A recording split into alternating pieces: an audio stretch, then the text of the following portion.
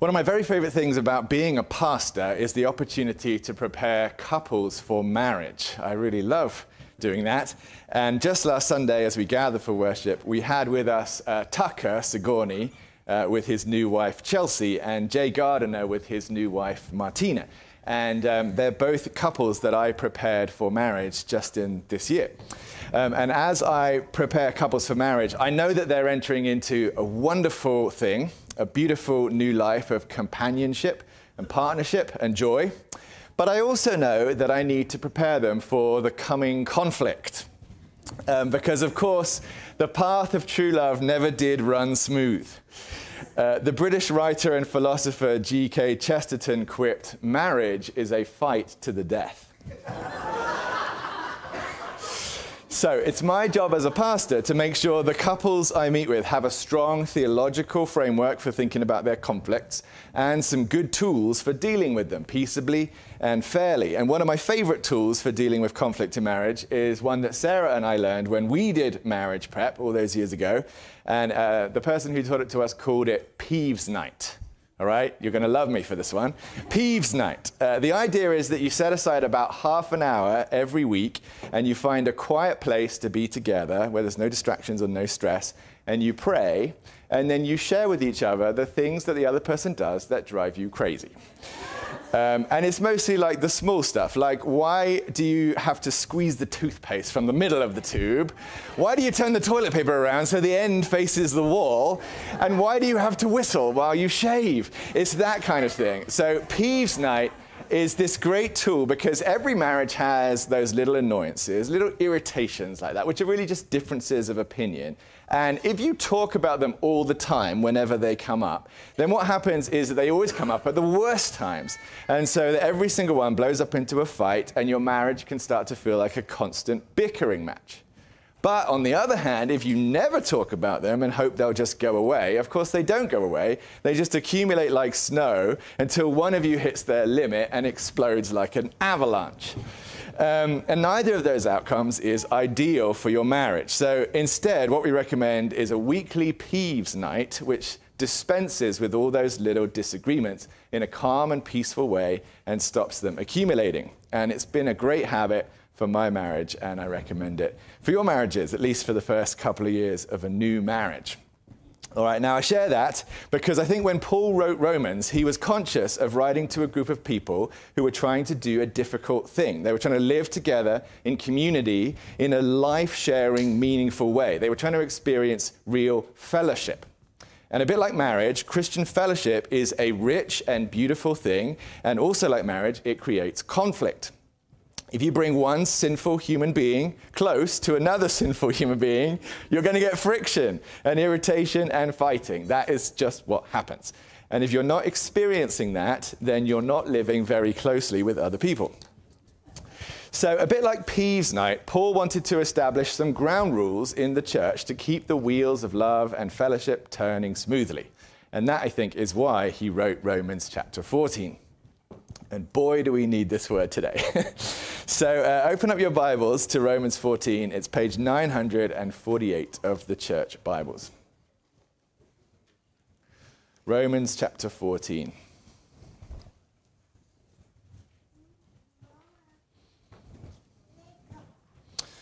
Page 948, Romans 14. This whole chapter 14, is really all of one piece. It's one sustained argument, but it's big enough and complex enough and important enough that I think we should take our time looking at it. So we're going to break the chapter down over the next 2 Sundays, and today we're just going to look at verses 1 through 12. So to get us started this week, I want to think about, first, what causes conflicts and disagreements between Christians.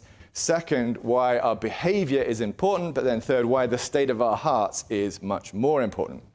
So we'll sort of tee that up this week, and then next week we'll look at the second half of the chapter where Paul lays down the principles of preferring one another out of love.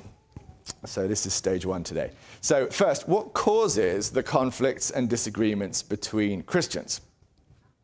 Well, I already said that if you just put 2 sinners together, you're going to get conflict. And that is true, but there's much more going on here in Romans 14. Because at the time Paul was writing, a brand new thing was happening in the world.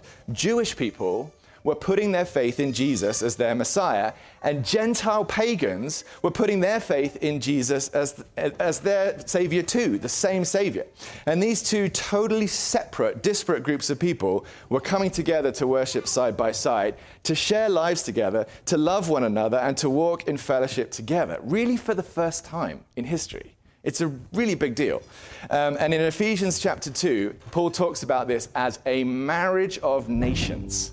So, thanks for that. So Jesus, Paul says in Ephesians 2, is breaking down the dividing wall of hostility between two nations, two historic enemies, and he's making one new man in place of the two. It's a kind of marriage, and it's as beautiful as marriage, and it's also as hard as marriage. Here in Romans, the whole letter so far has been focused on how Jews and Gentiles come together under Jesus, how they come together theologically and spiritually and now practically. And where we've come from is going to have an impact on how we behave now. So Paul calls for grace and for patience with one another as we work that through. And I want to look particularly at the two examples that he raises in this passage. So the first verse of Romans 14 says, "As for the one who is weak in faith, welcome him, but not to quarrel over opinions. One person believes he may eat anything, while the weak person eats only vegetables." So that's the first example. On our Wednesday Bible study, Donald Parks quipped, "Is that why he's weak? Because he only eats vegetables?" But no, that's not what he means. So the first example is the person who only eats vegetables. The second example is in verse 5. Paul says, "One person esteems one day as better than another, while another esteems all days alike." And these two examples are really very closely connected. They're both examples of religious observance, okay? So it's not just personal preference. Like, all of us know vegetarians who don't eat meat either for health reasons or because they don't like the way that animals are treated in this country, or they just don't like the taste of meat. And that's fine for Christians to have different opinions about that. But that's not what's going on in Romans 14. Paul makes it clear in verse 6 that these are religious observances. They're done for God's sake, okay? But they're different, because he says the one who eats in honor of the Lord, since he gives thanks to God, while the one who abstains in honor of the Lord and gives thanks to God. Now that might seem kind of weird, because why would Christian religious practices be different? Aren't we worshiping the same God? Does he want us to eat it or not eat it? Surely he knows. And why would he have different rules for different people? Someone has to be right, someone has to be wrong. And if that's the way we're thinking about it, you can see why that quickly gets us to quarreling over opinions, as verse 1 says, and then despising and judging each other.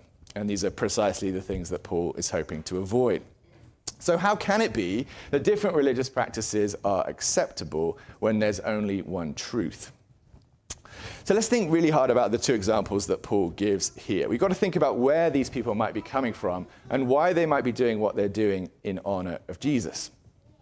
So imagine first a Jewish believer in Rome in the first century. They might be eager to keep the Jewish food laws in honor of Jesus. And that would be good and right. There's every reason to think that Paul and Peter and the other apostles continued to keep their Jewish religious practices after they received the Holy Spirit and all through their lives while they led the church. As we read through Acts, we see that they kept the Sabbath. They were to be found in the synagogue. They didn't eat pork or shellfish or the other foods forbidden by Moses. They never ate blood. In other words, they didn't stop being Jewish when they accepted Jesus as their Messiah. They would say they were now followers of the perfect Jew. It's just like a man doesn't stop being a man when he marries a woman, and a Jewish man doesn't stop being Jewish when he accepts Jesus as his Savior. But Paul, as he went around the Gentile world teaching the Gentiles the gospel, was often accused of telling Jewish people to stop following Jewish customs. That was a slander that was placed on him. And when he heard about it, he not only denied it, but he responded in Acts 20 by shaving his head and following a Jewish purification ritual, so that, as Bishop James of Jerusalem said, all will know that there is nothing in what they have been told about you, but that you also live in observance of the law. You also live in observance of the law. Also, as in, as I do, and as Peter does. So keeping the Jewish food laws would have been a good and right thing for a Jewish follower of Jesus who is living in Rome. But imagine the situation. I think it could have been really difficult. The whole meat market was fraught with danger, wasn't it? So some of the meat that was there had been sacrificed to idols, but was it clear which? Was there a label of idol meat? And was anyone ensuring that the animals in the meat market in Rome were slaughtered according to kosher standards? It's easy to imagine that a conscientious Jewish disciple might just decide it was easier and simpler to abstain from meat altogether and only eat vegetables. Now think about the other side of the fence. A similar problem might face a conscientious Gentile former pagan.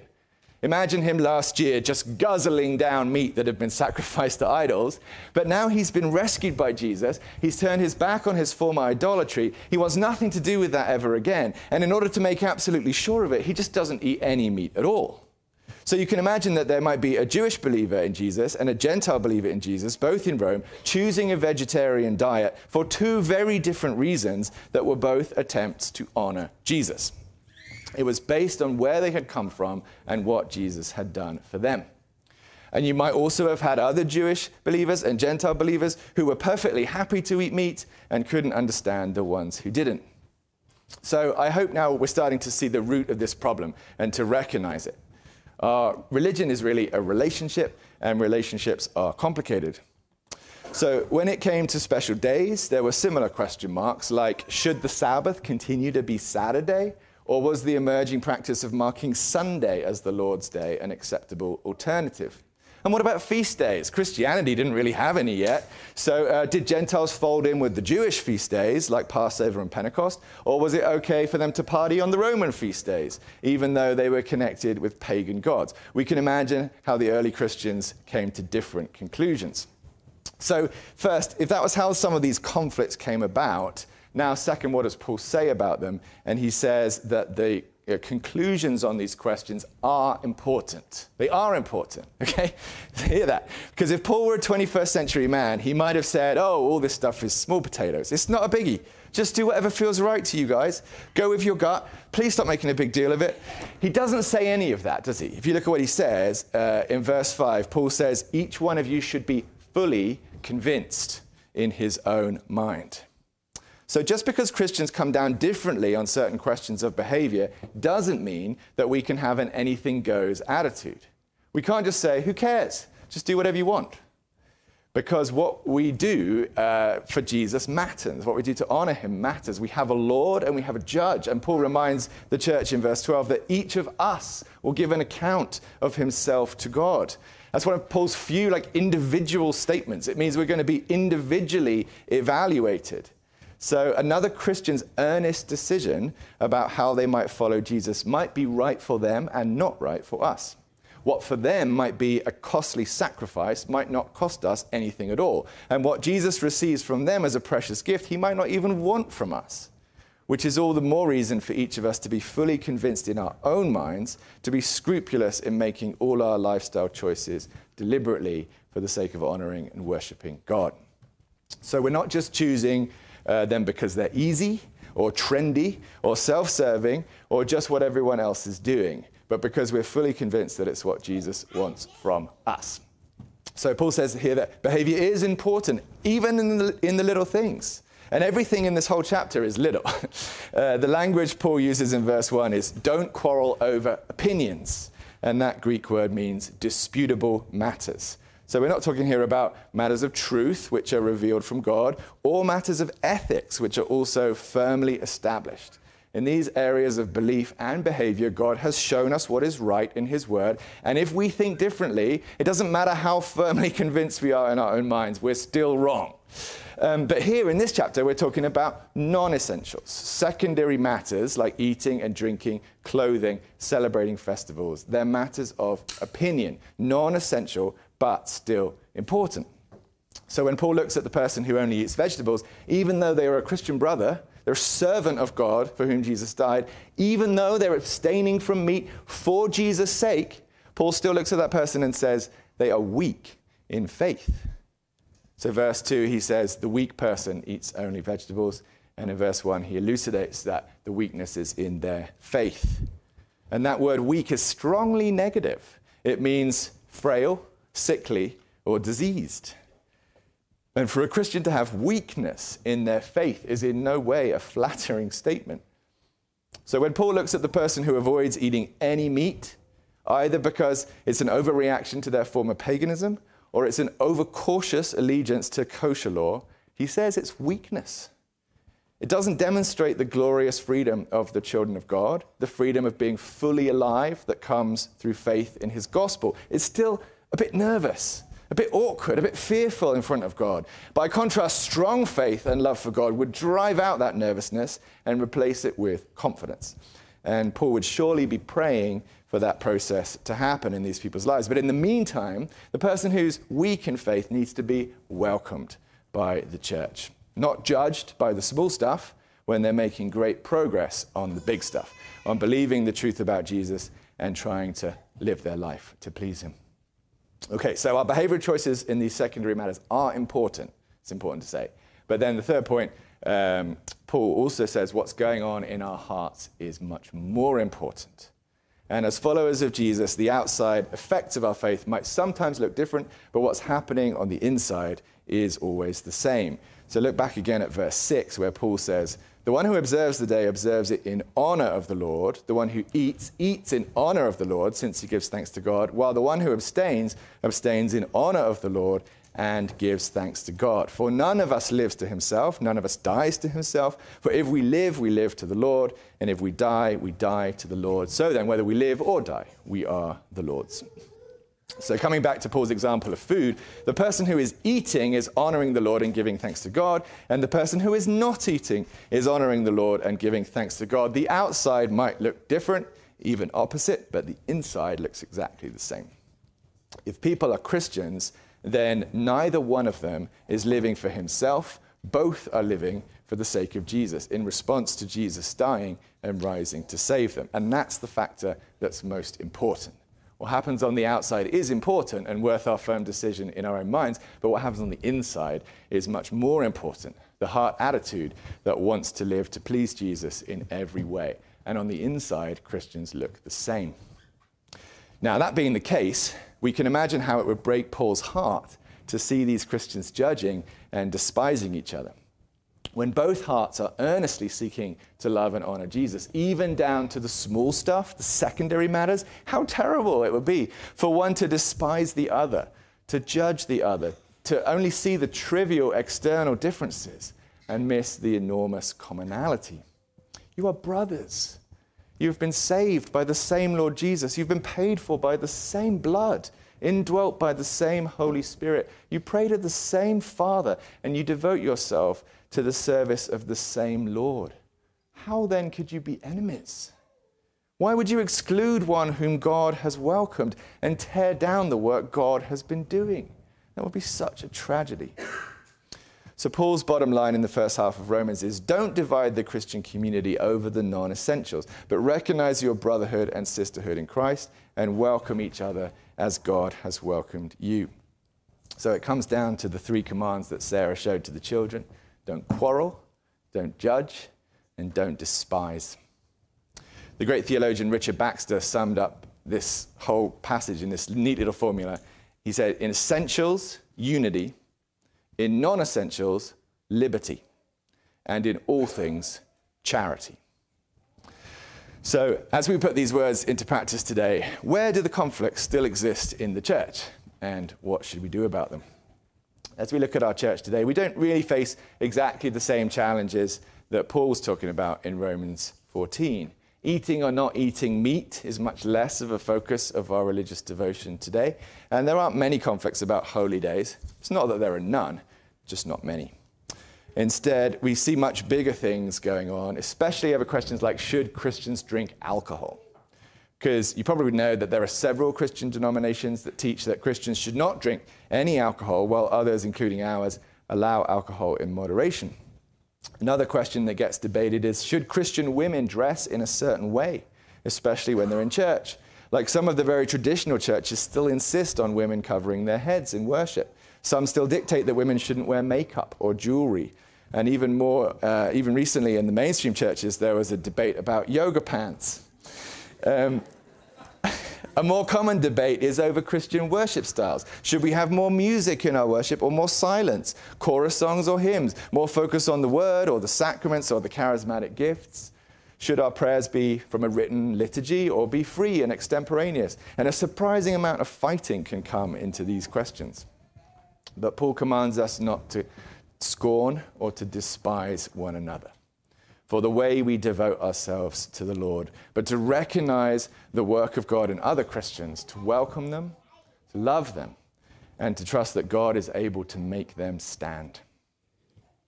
And I think a good question for our hearts to ask when we see other Christians worshiping differently is, are they honoring the Lord better than I am? Is it possible that their faith is stronger than mine? Is it possible that I should be following their example? Because God gave us to each other and married us together to get the best out of all of us. And each of us will give an account of himself to God. So just as an example, I'd like to talk about this church's relationship with the Family and Worship and Praise Center, who owns this property and who rents it to us. Because when you think about our congregation and the Family Worship and Praise Center, we come down differently on every question that I just raised. Their worship is loud and energetic and modern, while ours is more quiet and traditional and meditative. They're a lot more free and extemporaneous, while we're much more liturgical. Their congregation dresses up for worship, while we dress casually, and they teach total abstinence from alcohol. So you might expect that two groups of Christians like these would have a really hard time welcoming each other. But glory be to God, I'd like to just testify that on the contrary, FWPC is extremely kind, welcoming, generous to us. They're just wonderfully flexible, supportive landlords. And since we first moved here to their building, they have prayed for the flourishing of our church and our mission as we pray for theirs. So despite all the many differences, God is clearly with them and in their midst. They love and worship the same Jesus that we love and worship. And when I have been to their prayer meetings that they had here on Monday nights, I've personally been miraculously healed. So the experience of living and ministering side by side has been that the external differences, although not unimportant, just seem very small against our common love for Jesus and our desire to worship him. And the shared joy we have that we, even we, have been welcomed into the kingdom of God. Jesus, who died for each one of us, desires that we love and welcome one another. So let's make sure that we do. Amen.